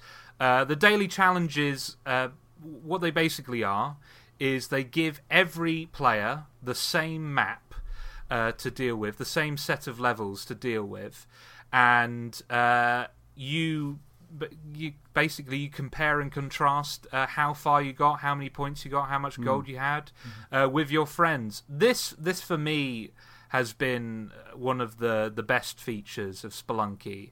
Now, I don't own the Vita version, but a lot of people tell me that the daily challenge stuff really comes into its own when you own that console, because you can so easily just go, oh, I'm going to, give the daily challenge a go and compare with my friends and see how they're doing. And after completing Olmec, this is kind of how I've spent most of my time playing Spelunky. Not to try and complete the game, but just to compare with my friends, like how far they've gotten through levels, how far, and but using Darren as like a measuring stick of how good I'm doing at Spelunky, because you are really good at it, Darren. And yeah, I think this is one of the best features of the game. Yeah, it's where I actually learned how to be a better spelunker, I guess, because the daily challenge means you can't use the tunnels, so it forces you into the whole 16 level run, but just by the virtue of that restriction, you become better at the game because you're not getting complacent by missing the mines, by missing the jungle. Like, you're forced to do every single one ever and again. And when I Iron Manned the game for the first time, it's up there with the one of the best gaming achievements I've done. Iron Man being, you finished the whole run to Olmec without shortcut. Yeah.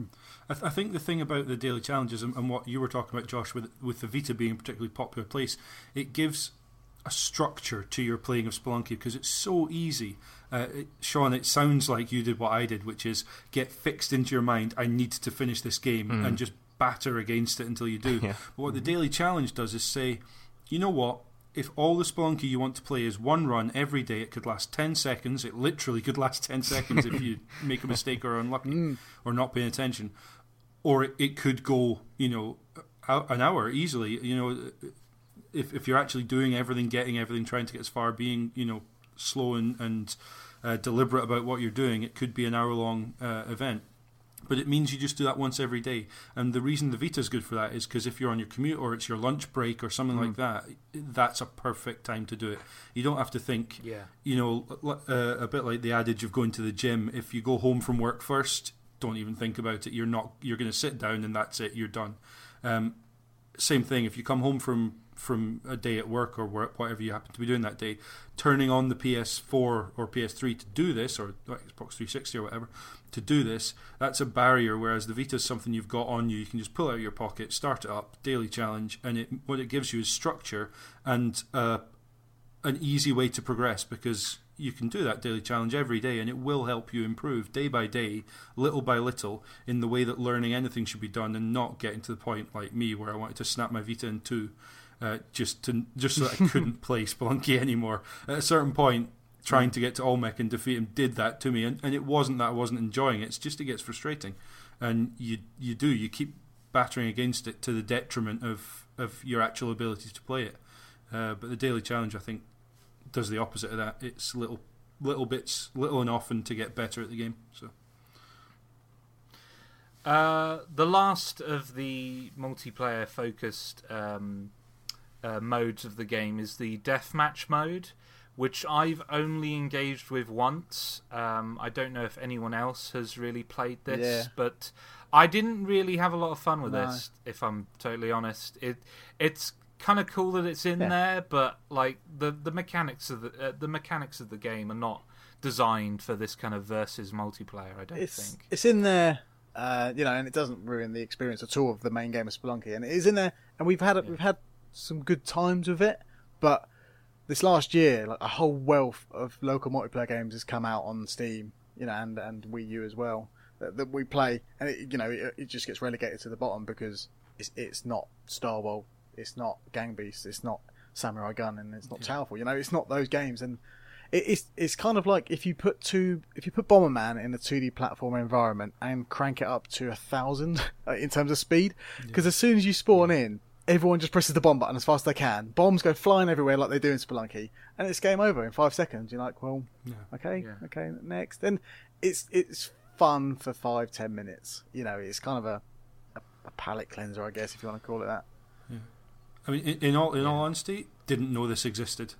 I've got to say, I'm not sure. It's just I played the Vita version and stuck to pretty strictly just single player. But it strikes me that most of those games you mentioned, Darren, the sort of couch co-op sort of games that have come back to the fore, Nidhogg and like, they have actually very, not simple, but very simply understandable mechanics, and often only one or two mechanics. Towerfall, very straightforward. Obviously, movement and that kind of thing, and there's a lot of depth to those mechanics. But everything about the way you play Spelunky is all the mechanics are designed to be played. Yeah, there's speed in the game, absolutely, and you can play it quickly, but they're kind of designed to be a single player thing. Although the co-op can, there's a lot of fun to be had there, but it's not really designed for the chaos of 4 people all together to be going on. There's enough chaos just with one, frankly, and there'd be enough chaos even without me playing it, just from the levels themselves, because they feel so dynamic anyway. So yeah, I can imagine that it feels like a game made for that sort of dungeon crawling platforming, and yeah, I can only imagine how just bonkers it is to just have that deathmatch scenario. It just doesn't seem to fit at all for me. If there's one thing to take away from the deathmatch, is that you get to experience the items without the fear of dying. Like the teleport, you can just use just because who cares in deathmatch. Whereas the teleport in single player mode, you're like, I don't want to touch that because I'll get fragged by a wall. I don't want to do that. I don't want to get telefragged by walls and stuff. Whereas in multiplayer, you just let loose of all the items, and I think you get to see the rare super gun, laser beam gun. I don't know if anyone's seen this, but it's a giant cannon and it fires a massive green pulse energy thing. You get it like a 1 in a million chance in the single player, but in multiplayer it comes around a lot more frequently. So you get to see more of the hidden stuff. Yeah, that's true. Yeah. You get to use it more recklessly, but that's probably the only positive to take away from it, really. Yeah. I also want to briefly mention one of the most hilarious things about this game, which is the eggplant run. For those of you who, and to be honest with you, like, there probably is a great number of you who have never encountered this. The eggplant run is where you take a mystery box, which is the boxes that are often filled with bombs and what have you, place it on a sacrificial altar, and then a eggplant will appear.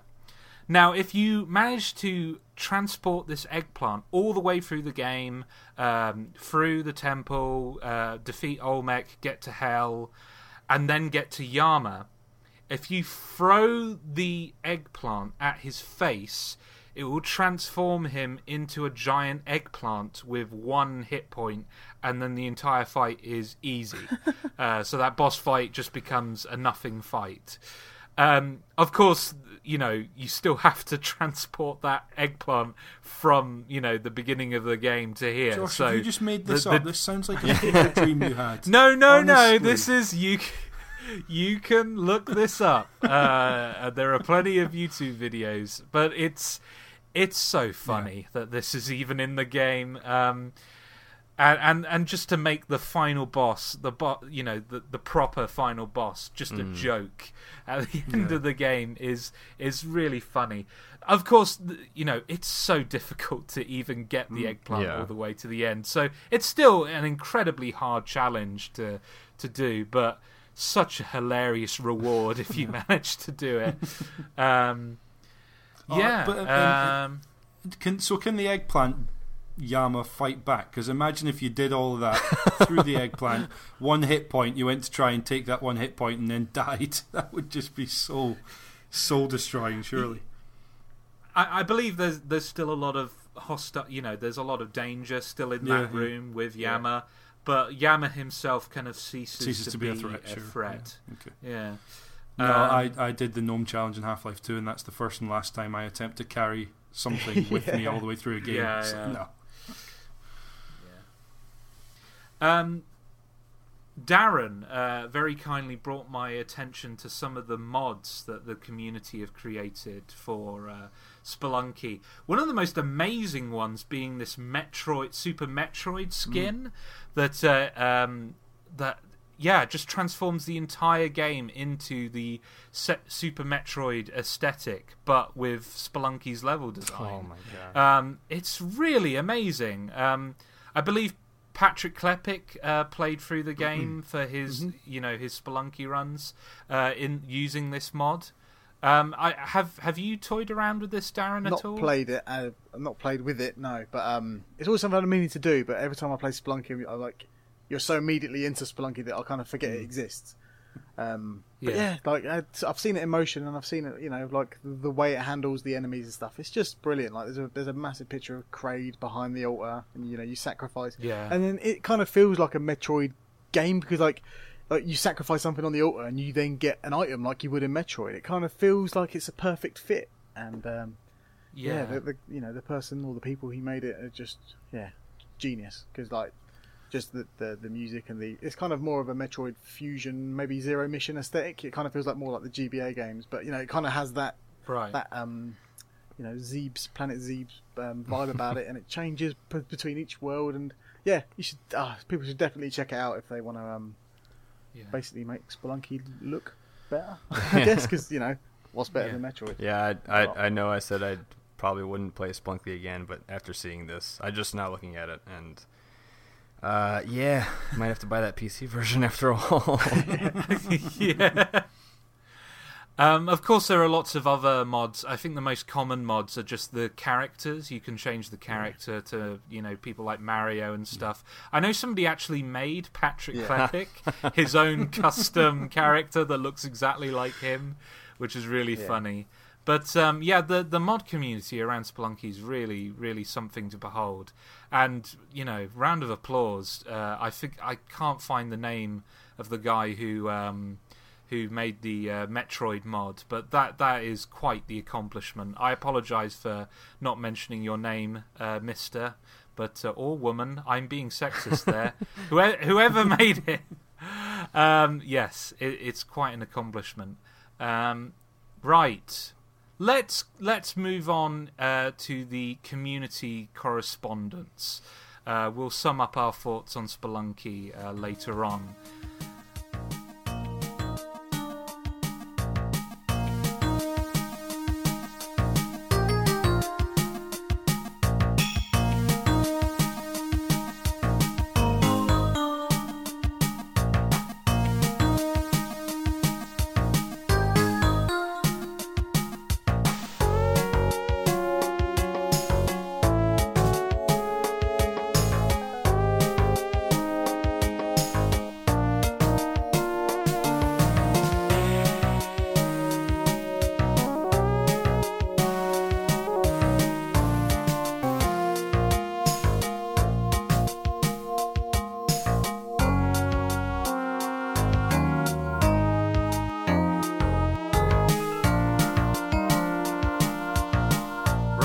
Darren, could you tell us what Baron Phil thinks of Spelunky? That I can. Baron Phil says, after hearing all the praise for Spelunky on 360, I picked it up straight away on its PS3 release, and I really didn't enjoy it.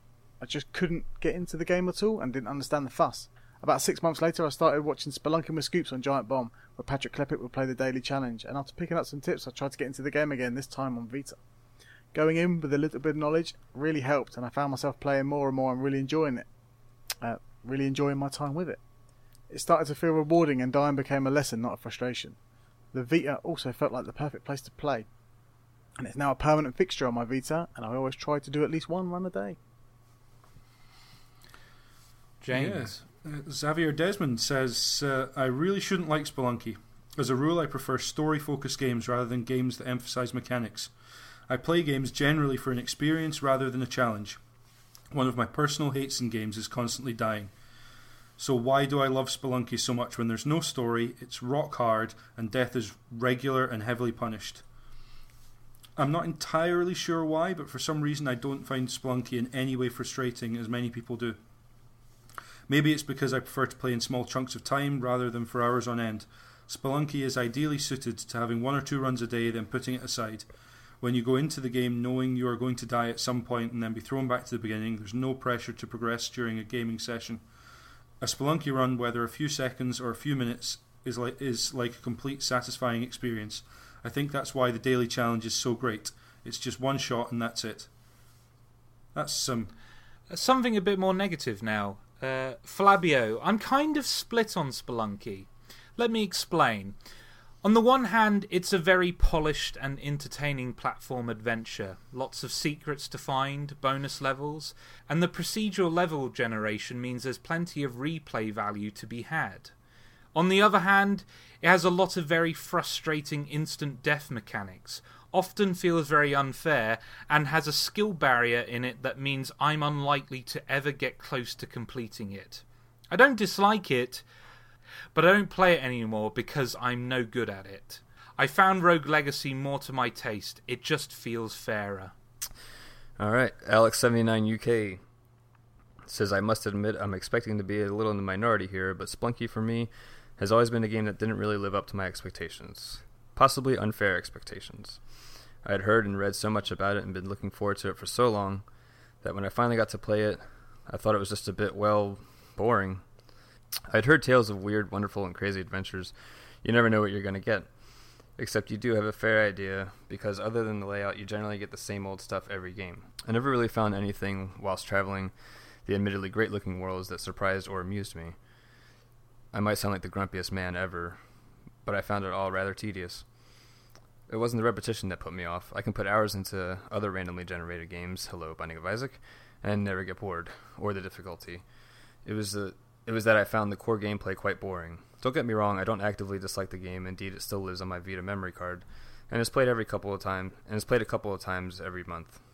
But it never quite struck the same chord with me as it has others. I never really seemed to get that sense of exploration and wonder that appeared to be what drove people on to keep playing. Woodfella, finally, he says, I avoided Spelunky at first, having played the demo and disliked it. I decided to give it another chance when everyone started uploading their daily challenges, and they were banging on about it a load on Name of Other Podcast Redacted. Now, I flipping love it. I've put well over 100 hours into it, and at university, I started every day. I had lectures with a daily challenge run, which, depending on the result, could either make me late or put me in a horrid mood. Recently, me and my brother have started playing it cooperatively and recording it. It erupts into hilarious mayhem at times, and it is the most fun I've had in local multiplayer. Having two characters on screen can make this a little harder. Every move has to be planned out, and communication is key. I've been stunned into silence when a mammoth set off a mine, which launched a rock, which hit a UFO, which flew towards my face, exploding on impact. Yep. My lifeless body was then tossed into the abyss by a playful Yeti. My carcass doomed to fall forever, along with 250k's worth of gold. Yes, that's Spelunky. I don't like the music, apart from wet fur levels, but a bigger problem for me is what the game becomes when you are trying to get the highest score possible. Ghost running, as the kids call it. I find it to be quite tedious. It takes blooming ages. Bomb some gems out, and then wait until the ghost drifts glacially over them. Rinse, repeat, Snorefest. There's been so much said about Spelunky, so I won't waste your time further. I just love it, and struggle to think of another game I now like that I initially was completely turned off by. Right, let's move on to our free word reviews. You can send us your free word reviews at Kane and Rince on Twitter. Let's start with Darren. Oh, we have Matt Charlesworth. He says, Desert Island game. Dan L says, addictive, like crack. Phil Nicklin says, over 100 hours. Jonathan Edwards says, what's after jungle? Field Layla says, don't anger shopkeepers. John Timmons says, dig, die, repeat. Simon the Martian HD says, totally spelunking brilliant. Michael Kerr says, I hate snakes. Wayne says, God damn it, dead. Darren Ragnar says, damn, I died. You died, which is kind of funny after that free word review. You died says, F word, those spiders. Go on, Josh, give it some oomph and I'll bleep it out. Those spiders. Alex79 UK, Indiana Jones hardcore. Alan Wilkinson says, can't beat Olmec. Keep trying. I apologise, guys. How do you pronounce that? Catboy? Catboy. Yeah, Yeah, Catboy. The H silent. Catboy. Okay. Yeah. Catboy says, hard as nails. Gary Dutton. Dutton? Is that how you say it? Yep, Dutton. All right. Yeah. Gary Dutton says, astonishingly, deceptively deep. Okay, thank you for all of those free word reviews, everyone. Let's summarise our thoughts, starting with Sean. I hate Spelunky. I love Spelunky, and I hate Spelunky. All these things. As you were saying earlier, James, like I'm someone who really likes. We're all four of us are really into challenging games like the Souls series and stuff like that, and but those games keep me coming back, and I kind of want. I don't know exactly why I don't ever want to play Spelunky again. Like, I guess it's just. I mean, 1,000+ deaths just to beat it once felt maybe. I don't know. Maybe it's a little just too hard. I guess for me. So that's just my experience with it. So I appreciate how challenging it is, and I really do enjoy the game. But I can't ever go back, and I kind of wish we recorded this before I played Binding of Isaac, because something I really like about that game, which is also procedurally generated, is that once you beat the game, it gives you more incentives to actually beat it again, because it adds more to the game, to the core game that you're playing. And I kind of wish Spelunky did something along those lines, where it's just it kept giving you more things the more you completed it. But then I would probably be having beaten it only 5 times after 2,000 deaths and so on. So I don't know, but I do really like Spelunky, and I recommend people who really like challenges give it a go. James. Yeah, I seem to keep saying this. I at some point I'll have to stop saying about difficult games I'm really not good at games, because somehow I did manage to beat Spelunky, and like Sean, it took a month of kind of fairly consistently saying I'm never going to beat this game, I'm just going to give up now, and then just being drawn back to it to try and beat it, and I did beat it, and for me that's always a sign that a game's not too hard if I can manage it. But when it comes to platformers, stuff like Mario games or this, or Shovel Knight I played recently, and Josh, you know how much trouble I had with that game. Yeah. It does just feel like it's not my natural ability to be able to play these games. And Spelunky has clearly got a lot to it that kept me coming back, despite the fact that I didn't feel like I felt like I was making silly mistakes. I felt like I wasn't necessarily learning my lessons and improving at the game. There were times when I felt like I was getting worse at the game. Several times where I'd feel like that. But you go away, you come back, there's something about it that does keep me coming back, and it is those crazy moments, like it was Woodfell I mentioned, I think. Those moments where just random stuff happens, where a snake attacks a shopkeeper, and before you know it, it's not your fault, but suddenly it changes the game. Suddenly, instead of that slow, plodding, deliberate, creeping through, where do I want to go next, right, get that, move on, yep, done. Suddenly it's like, okay, every level at the end now I've got a shopkeeper to deal with.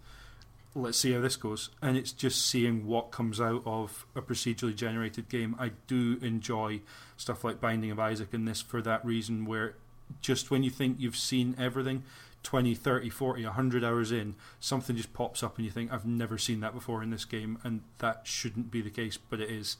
And that's why I go back to games like Spelunky. Clearly, from what we've said and from our correspondence, it's not going to be a game for everyone, but if you just want to see something that seems very simple but turns out to be much, much more than that, Spelunky is right there. It's great, and you can play it just about anywhere you want to be able to play it. So yeah, I'd heartily recommend everyone at least give it a try, see what it's about. Yeah, Spelunky was a game that I started out really not liking. It felt as though a lot of the times when I died or when I lost a heart, the what was causing it was almost coming out of nowhere, that there was no way I could have predicted that, and so forth and so on. as I kept playing the game, I realised that that's nonsense. The game does flag a lot of the threats. You just have to pay more attention. And part of it was that I was just playing the game wrong. And I know that's something people hate being told, but really, you cannot play this game like other 2D platformers. You can't play it like a Mario where you just run through every level.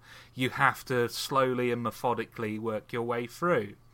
And once I realised that, and once that kind of clicked into my clicked in my head, I found Spelunky to be a game that I constantly went back to, despite the fact that completing it seemed like an impossible task. I managed to accomplish that, but that was over a long period of time.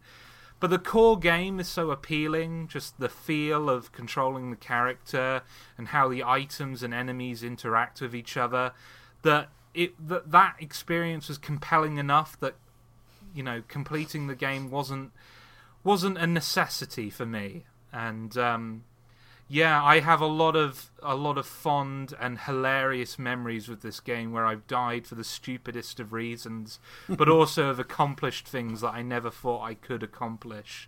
It's a game that I keep going back to even now, and the daily challenges certainly give this game longer legs than I expected. Yes, I highly recommend Spelunky. I think it's one of my favourite games of the last 5 years. I think it's a really impressive piece of game design. Right, let's end with, as we always tend to do with Cane and Rinse, end with what I think is going to be the most positive opinion on the game. Darren. So, watching Edmund Macmillan talk about Spelunky in a way that it was clear to me that it was his favourite game of all time. He was talking about the Xbox Live Arcade release being like the biggest thing in the world. It kind of pulled me in, and at this point I was heavily invested into both Super Meat Boy and The Binding of Isaac, the original Flash version on Steam. And so when he kept referencing Spelunky as a key design point for The Binding of Isaac's sort of overall mechanical themes, procedure generated bombs to get into places, and he kind of you need items to get into certain areas of the levels and stuff like that. I was intrigued, and I loved it to pieces. I love Spelunky to pieces, and I will play it every day till the day that the games get eradicated from the earth, and that's a rare thing for me. Like it handles a bit like Super Meat Boy again, which is another thing. Like it's a massive thing to say for a platformer. If a game handles as good as the best platform games, you've got something special. And the thing that I've heard game developers describe this game is that it's a game developer's game, if you know what I mean. So what it does is so raw and it's so kind of intensely designed that game developers just know exactly what they see in it. Like they see just all the things, like you can pretty much see the game design in front of you as you're looking at it. And I think that's absolutely crucial with Spelunky because it gives you everything you need to know to get to the bottom and win the game. But because I'm so heavily invested in The Binding of Isaac and now the Rebirth, I've never really taken the time to reach Hell and conquer these other places. And it's weird because it being a platformer, I should enjoy it more. I say I should, in my head I should enjoy it more because I love my platformers and I don't really like twin stick shooters, but for some reason Isaac's got me again, and I don't really understand why that is. But that's not to say I love Spelunky, and I will get people to play Spelunky when they come around, and just put it in their hands. And if they have one run that they've played it, and I feel like I've done my bit, and it is one of my favourite games of last generation. And the fact that I'm still playing it on all formats, big up to the Cane and Rinse forum for doing the Spelunky Sundays with me in the lead up to this recording, because every Sunday I was like, oh yeah, it's Sunday, let's play some Spelunky, and it just felt right it being on a Sunday. Like even though the game's really intense and hardcore, just a Sunday morning, just chilling out with the Vita on a sofa, just doing a run, it's perfect for the one and done experience, as well as for the let's dig into the nitty gritty of this game. And I think that's why it has been so successful, because it kind of appeals not to everyone, but it kind of reaches into the far corners of like, if you want to just play it for 10 minutes, you can do that. Or if you want to play it for 4 hours, you can do that. And I think that's why Spelunky's so great, because its design, it wears its design on its sleeve, with its sleeve rolled up, and you can see it. You can see what it wants to do, and it does it well. And yeah, there are side bits that I'm not keen on. The multiplayer is a bit, it's there. It doesn't ruin the main experience, but it's there. And the cartoony graphics aren't really why I play the game. But yeah, Spelunky will be on my Steam. It'll be on my Vita. It'll be on my 360. It'll be on all the formats I can get it on, and I will play it. At least once a week. Even now, 2 years after its release, it'll be there, and I will enjoy it. And I can understand why people won't enjoy it, but for me, it is an absolute gem. Sorry, I think we might be remiss not talking about. I don't know if you want to edit this in somewhere else, just real quick, but I think it's really cool of Derek Yu to go in and handle the damsel situation the way he did. Basically, as I understand it, what happened was originally the damsel was only a female character. The damsel we see in the game now, the default damsel, I should say, and there was criticism there, and possibly rightly so. I mean, and certainly in terms of the aesthetic of Spelunky, the Indiana Jones aesthetic, there is a certain fidelity there to have the male hero rescuing the female damsel in distress. That's a stereotype. It's not necessarily a good stereotype, but it exists. And the criticism there was, well, should this game reinforce that stereotype, which even just by observing it and recreating it, it could be seen to do. So therefore, now we have the situation where there are optional damsels. The damsel I chose was the dog. I like the idea of rescuing a dog. I like animals more than people, frankly. So I'm perfectly happy to do that. But to have optional damsels there so that everyone can have their own little version of that mini narrative within the game of going to rescue this being in distress. I thought, yeah, really nice touch and a really nice thing to do without necessarily making a massive deal out of it. And certainly it's nice to accept a criticism or an observation from people who love the game but maybe think that here's an area it could be improved, without saying we don't have the resources to do this or it would take extra, X, Y, or Zs. No, yeah, we'll just do this. Yeah, nice thing to do, I thought. Absolutely, I agree, Sean. Cool, that just leaves me, Josh, to thank Darren, James and Sean for taking part in this podcast. Next time, in issue 161, we return to Castle Wolfenstein in Return to Castle Wolfenstein. Thank you for listening. See you next time.